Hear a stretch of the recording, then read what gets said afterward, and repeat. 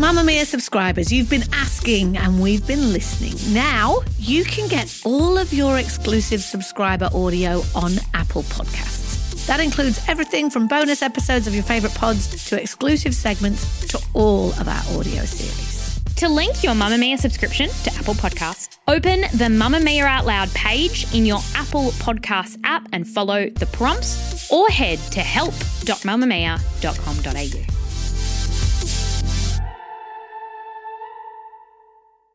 You're listening to a Mamma Mia podcast. From Mamma Mia, hi, I'm Claire Murphy. Welcome to The Quickie, getting you up to speed daily. Cipramil, Lexapro, Prozac, Zoloft, Valdoxan, Pristique, Amira, Entrip, Allegron, Nardil. The chances are you probably know someone who takes one of these, or the many others listed in this category of drug. To take that into my own hands after I was in a pretty bad place with everything that was going on in the world and how I was trying to mourn my friends in the midst of everything, I was in a place where I wanted to bring up the option of going on medication, and that was received really well by my psychologist and my GP. Yes, all of those drugs are antidepressants or anti-anxiety medications.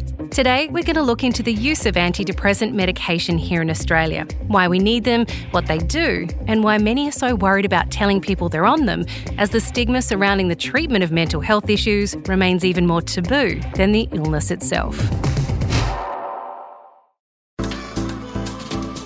Move by Mamma Mia is the exercise app for anybody, anywhere. And in case you missed it, we dropped a brand new stretching collection that can be used to improve mobility and bookend your favourite sweat sessions. Mamma Mia subscribers get unlimited access to Move, and we drop new workouts every single week. If you're on the hunt for movement that makes you feel good, head to move.mamamia.com.au and use the code MOVE10 to get $10 off a yearly subscription. Just a warning that today's Quickie discusses mental health issues and suicide. If this is a trigger for you, maybe sit this one out. Please also note that we're discussing the use of antidepressants in general, and this advice isn't specific for you. Please speak to your doctor if you think you might need some help, or if it's urgent, call Lifeline 13 11 14. According to OECD data, Australians were the second largest per capita users of antidepressants in both the year 2000 and 2015, beaten to the top spot by Iceland. Since 2015, prescribing rates have continued to rise, and by 2018, more than 3 million Australians were given a prescription for an antidepressant. A 2017 study by the World Health Organization found that out of 180 countries, Australia has the second highest prevalence of depressive disorders at 5.9%. That's despite continually ranking high in happiness studies. For Emmeline, this last year was a bit too much to handle, with her ongoing anxiety spiking during the pandemic. It led her to finally take action. So I am on antidepressants for mostly my anxiety, which I've always kind of struggled with, but it really manifested in a different way during COVID and in a way that I felt like I needed extra help with. Depression runs in my family, so that is probably a part of it as well. But to me, my anxiety, it was impeding on me being able to do things that I wanted to do in my life. Unfortunately, I just had a friend die by suicide, and I think that was the catalyst for me to actually go to my GP and my psychologist and ask for them, which is something I'd never considered doing. I kind of thought that antidepressants were something that someone had to look at your life and decide it was bad enough and offer them to you. But to take that into my own hands after I was in a pretty bad place with everything that was going on in the world and how I was trying to mourn my friends in the midst of everything, I was in a place where I wanted to bring up the option of going on medication, and that was received really well by my psychologist and my GP. Obviously, it's a big conversation, but they were like, well, of course, that's always an option. She says taking the medication for the first time wasn't scary at all, and she was fully prepared for what might happen. The way that I would describe being on them is I feel like myself, but without the cloud of anxiety that was stopping me from being happy, basically, and being able to get in touch with all the things in life that make me happy. So I think a lot of the misconceptions around antidepressants is that they'll dampen you, basically. They'll make you dull, or they won't give you any motivation or you won't be the same person, but I feel like the exact same person I was before, but me on a good day, basically, but every day, which is a relief. Emmeline experienced some side effects from the antidepressant she is currently taking, and it's something she needs to continue to monitor. The main side effect I experienced was a huge reduction in my appetite, and I still have that, which is really strange for me because I would eat a lot. I still enjoy food, but often I feel like I don't want to eat lunch, which was like my favorite part of the day and stuff like that, or I don't eat breakfast till a lot later. I would usually have to eat breakfast before I even left the house. And so it's kind of a weird thing to have that taken away from you. And it's something that I've had to also keep an eye on, because if you've just suddenly stopped eating the amount of food that nourished your body before, you can, make yourself sick. There wasn't a really good treatment for depression and related disorders right up until the 1930s, when research by Klaus Schmiegel, a Swiss organic chemist, led to the creation of Prozac. But it wouldn't be until the 1950s when we would finally have the first specifically antidepressant drugs. There are several types, most of which focus on the manipulation of your serotonin levels or affect neurotransmission. So what mental health disorders do we actually use these medications for? Philip Boyce is a professor of psychiatry at Westmead Hospital, where he's also the head of the Perinatal Psychiatry Clinical Research Unit. He specialises in depression and anxiety disorders. Professor, in what cases do we use antidepressants? Well, obviously, the first condition we're wanting to think about antidepressants for are people suffering from a clinical depression. That's a clinically significant depression that's all causing some degree of impairment for the person, not just feeling unhappy. So clinical depression, but they're also prescribed for the anxiety disorders, panic disorder, social anxiety disorder, and so on, where they're shown to be very effective. Are there conditions, cases of clinical depression or an anxiety disorder where antidepressants don't work? Well, look, not all people respond to antidepressants. The other thing is that a lot of people suffering from anxiety disorders or depression will do very, very well with basic psychological treatments rather than having to go on to antidepressants. It's only when it becomes a bit more severe that we'll be thinking about using antidepressants. We know from research only about 50% of people will respond to the first antidepressant they put on. They may not have an adequate response to that one, and they may need to go on for another antidepressant or have other strategies to improve the effectiveness of the antidepressant. Philip, what do you think with the discussion around mental health becoming so much louder and clearer now? Why do you feel the stigma surrounding the use of antidepressants still persists? Look, I don't know. I think it's a long-held stigma. There are some people that say you're weak if you take an antidepressant. I think that stigma is going down, and I think a lot more people are comfortable taking an antidepressant. But it still persists. I think it's very hard to change those sort of attitudes. It may take another 5-10 years before they're seen as completely acceptable for everyone to be able to use. Is there anything wrong with being on an antidepressant long-term? Generally, we would recommend that if someone's on an antidepressant, they should remain on it for about 6 months to a year and then slowly come off the antidepressant. The problem with being on it long term is all these medications do have some side effects. The other thing is it may not protect you against further episodes of depression, even though you're on the antidepressant. Generally, we think it will. So we don't recommend long-term use in the first instance. For some people who have recurrent depressions, then we would think that maybe it is appropriate that they do need to be on long-term antidepressants. The reasons for depression being at such high levels here in Australia have been credited to a few things.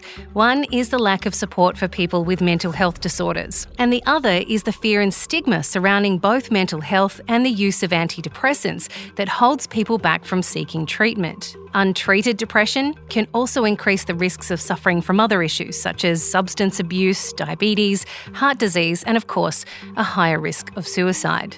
So let's get the facts on antidepressants with Dr. Azelle Labuschagne, an academic at the Australian Catholic University who has extensively researched the use of the drug. Doctor, do antidepressants work the same for everybody?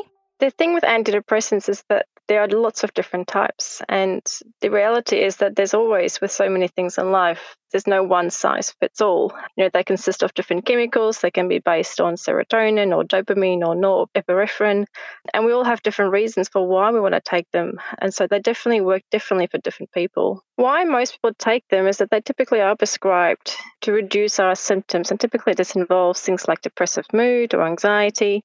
However, many people may not know that around 30% of antidepressants are prescribed for things such as off-label use, so for things that we don't typically associate them with. This can include things like sleep better, things to increase our appetite or concentration, and also for pain and migraines. And so with our busy, high-flying lifestyles these days, it's not too uncommon to experience any of these types of symptoms in a severe form. And so this is worth having a discussion with your doctor to weigh up the risk and benefits of potentially being prescribed an antidepressant.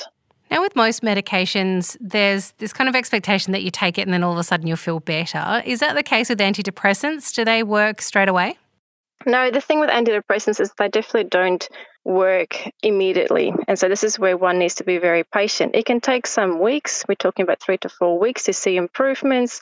Some may need a gradual increase in their dose. So just over half of people who do take antidepressants feel better within the first treatment, but many also need to try more than one or go through changes in their dose before they feel better. And often this can take anything from 6 to 9 months, if not a year. Can we talk through some of the side effects from antidepressants? And there's some that come up quite consistently. Things like, it turns me into a zombie. I can't feel highs or lows. I'm just in the middle all the time. Or that it's changed my personality, or it's affected my libido. Are they common side effects with antidepressants? So there are lots of side effects with them. And again, these side effects that affect us all very differently. Some of the common side effects with antidepressants involve things like headaches, agitation, nausea, sleeplessness, drowsiness. Reduced sex drive is one of the symptoms. Dry mouth is quite common. You can also have problems with weight gain. And so because medications affect us so differently, the best thing to do is to just keep talking to your health professional to ensure that you do come up with the best outcome, because we can adjust them to ultimately get to a better outcome. Are there non-medical options for treating depression and anxiety? And when does that kind of tip over into you absolutely should be prescribed antidepressants? Absolutely. So in Australia, the number one treatment option for anxiety or for depression is what we call talk therapy, or things like cognitive behavioural therapy, that really gets down to the underlying psychological problem and dealing with it from a behavioural perspective. And this kind of talk therapy or cognitive behavioural therapy really is what can give us the longer term outcomes and avoid the symptoms from coming back. A key thing to know with antidepressants is that they do not cure. And so they really just there to reduce the symptoms. Doctor, there seems to be a real push for people to get off of antidepressants once they're on them. I have friends who constantly get to a good place and then the first thing they want to do is stop the medication. What do we say to people who are afraid of being on antidepressants? The thing that we need to do is to normalise the topic of taking antidepressants and emphasise that there is a place for antidepressants in our society. Podcasts like this and other social media outlets are a great way to communicate this. The message should be that antidepressants do work, but not for all. Some work better than others, and they are often one piece in the puzzle towards making people feel better.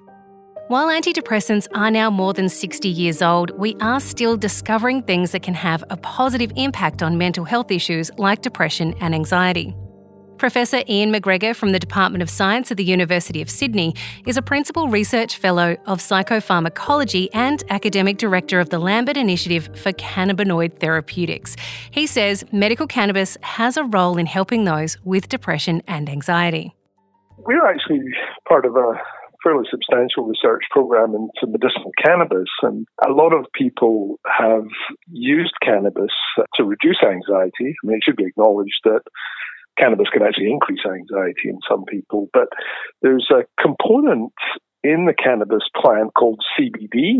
There's a lot of hype around CBD at the moment, but CBD is very interesting because it doesn't get you at all intoxicated. It doesn't really have any side effects at all, but it seems to have quite a strong ability to reduce anxiety and perhaps improve your mood as well. So I guess it's very interesting in terms of the fact that its side effects are substantially lower than your conventional antidepressants, and it seems to have this sort of magical effect almost on anxiety in a lot of people.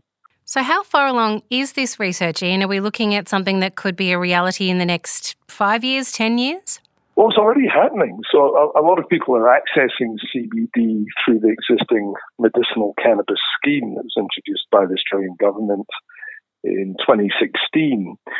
It's quite expensive, so it's not subsidised by the PBS, which is a problem for people who don't have a lot of disposable income. But there's certainly a few thousand people in Australia who are already getting CBD for their anxiety. Are there long-term studies on the effects of using CBD? We completed a study actually down in Melbourne with severely anxious teenagers, and it was quite an interesting study. We quite deliberately picked the worst of the worst. These were kids that couldn't get out of the house, they couldn't go to school, they couldn't go to uni. And anxiety in teenagers is particularly hard to treat because teenagers don't always respond to antidepressants the way that adults do. We did a 12-week study with CBD in that cohort and got quite remarkable effects. The vast majority of them responded very well to CBD. About half of them almost achieved full remission from their anxiety symptoms. So this was a small study and it wasn't placebo-controlled, but these are very, very encouraging results that we will be following up with much larger studies in the future. Ian, are we looking at, you said in full remission from their anxiety symptoms, are we talking about CBD as being a potential cure for these issues, or is it like an antidepressant that it treats the symptoms but not necessarily the root cause of the problem? Yes, that's a really important point, and we did do a 3-month follow-up in this study, and unfortunately, at the end of the treatment with CBD, we couldn't secure further supplies for these young people. And 3 months afterwards, when we were no longer using CBD, most of the symptoms had returned. And you make a very important point, and that is, with prescription antidepressants, they're not necessarily going to cure your anxiety or depression, but they might give you some breathing space to kind of work out the issues that are affecting your mood and your well-being. And in doing that, they may encourage remission that way. With the discussion around mental health starting to become less of a taboo in 2021, now is the time to also start backing away from demonising those who take medications to help them with the symptoms. For Emmeline, it's as simple as realising the people you know and love around you could be taking them right now and be too ashamed or scared to even let you know. I really do think that so many people don't understand how many people are on antidepressants. And I wouldn't be surprised if it's increased since COVID. I think that when people don't talk about it and they don't know that that's even an option out there, or that they could talk to their doctor about it or see a psychologist, the more people that talk about their mental health journey, the more it's going to help other people. At this point in my life, I am not even thinking about coming off them, and I want to make sure that they help me get to a really stable place, and that I speak to my doctor and we decide together like the right time for me to go off them. And I have no idea if that's going to be in 6 months or 5 years or whatever that looks like. That's the Quickie for today. This episode was produced by Siobhan Moran-McFarlane and myself, Claire Murphy, with audio production by Jacob Round. And if there's a news story you'd like us to check out in a little more detail for you, hit us up on email, thequickie@mamamia.com.au, or find us on Twitter, Instagram or Facebook. Mamma Mia acknowledges the traditional owners of the land we have recorded this podcast on, the Gadigal people of the Eora Nation. We pay our respects to their elders, past and present, and extend that respect to all Aboriginal and Torres Strait Islander cultures.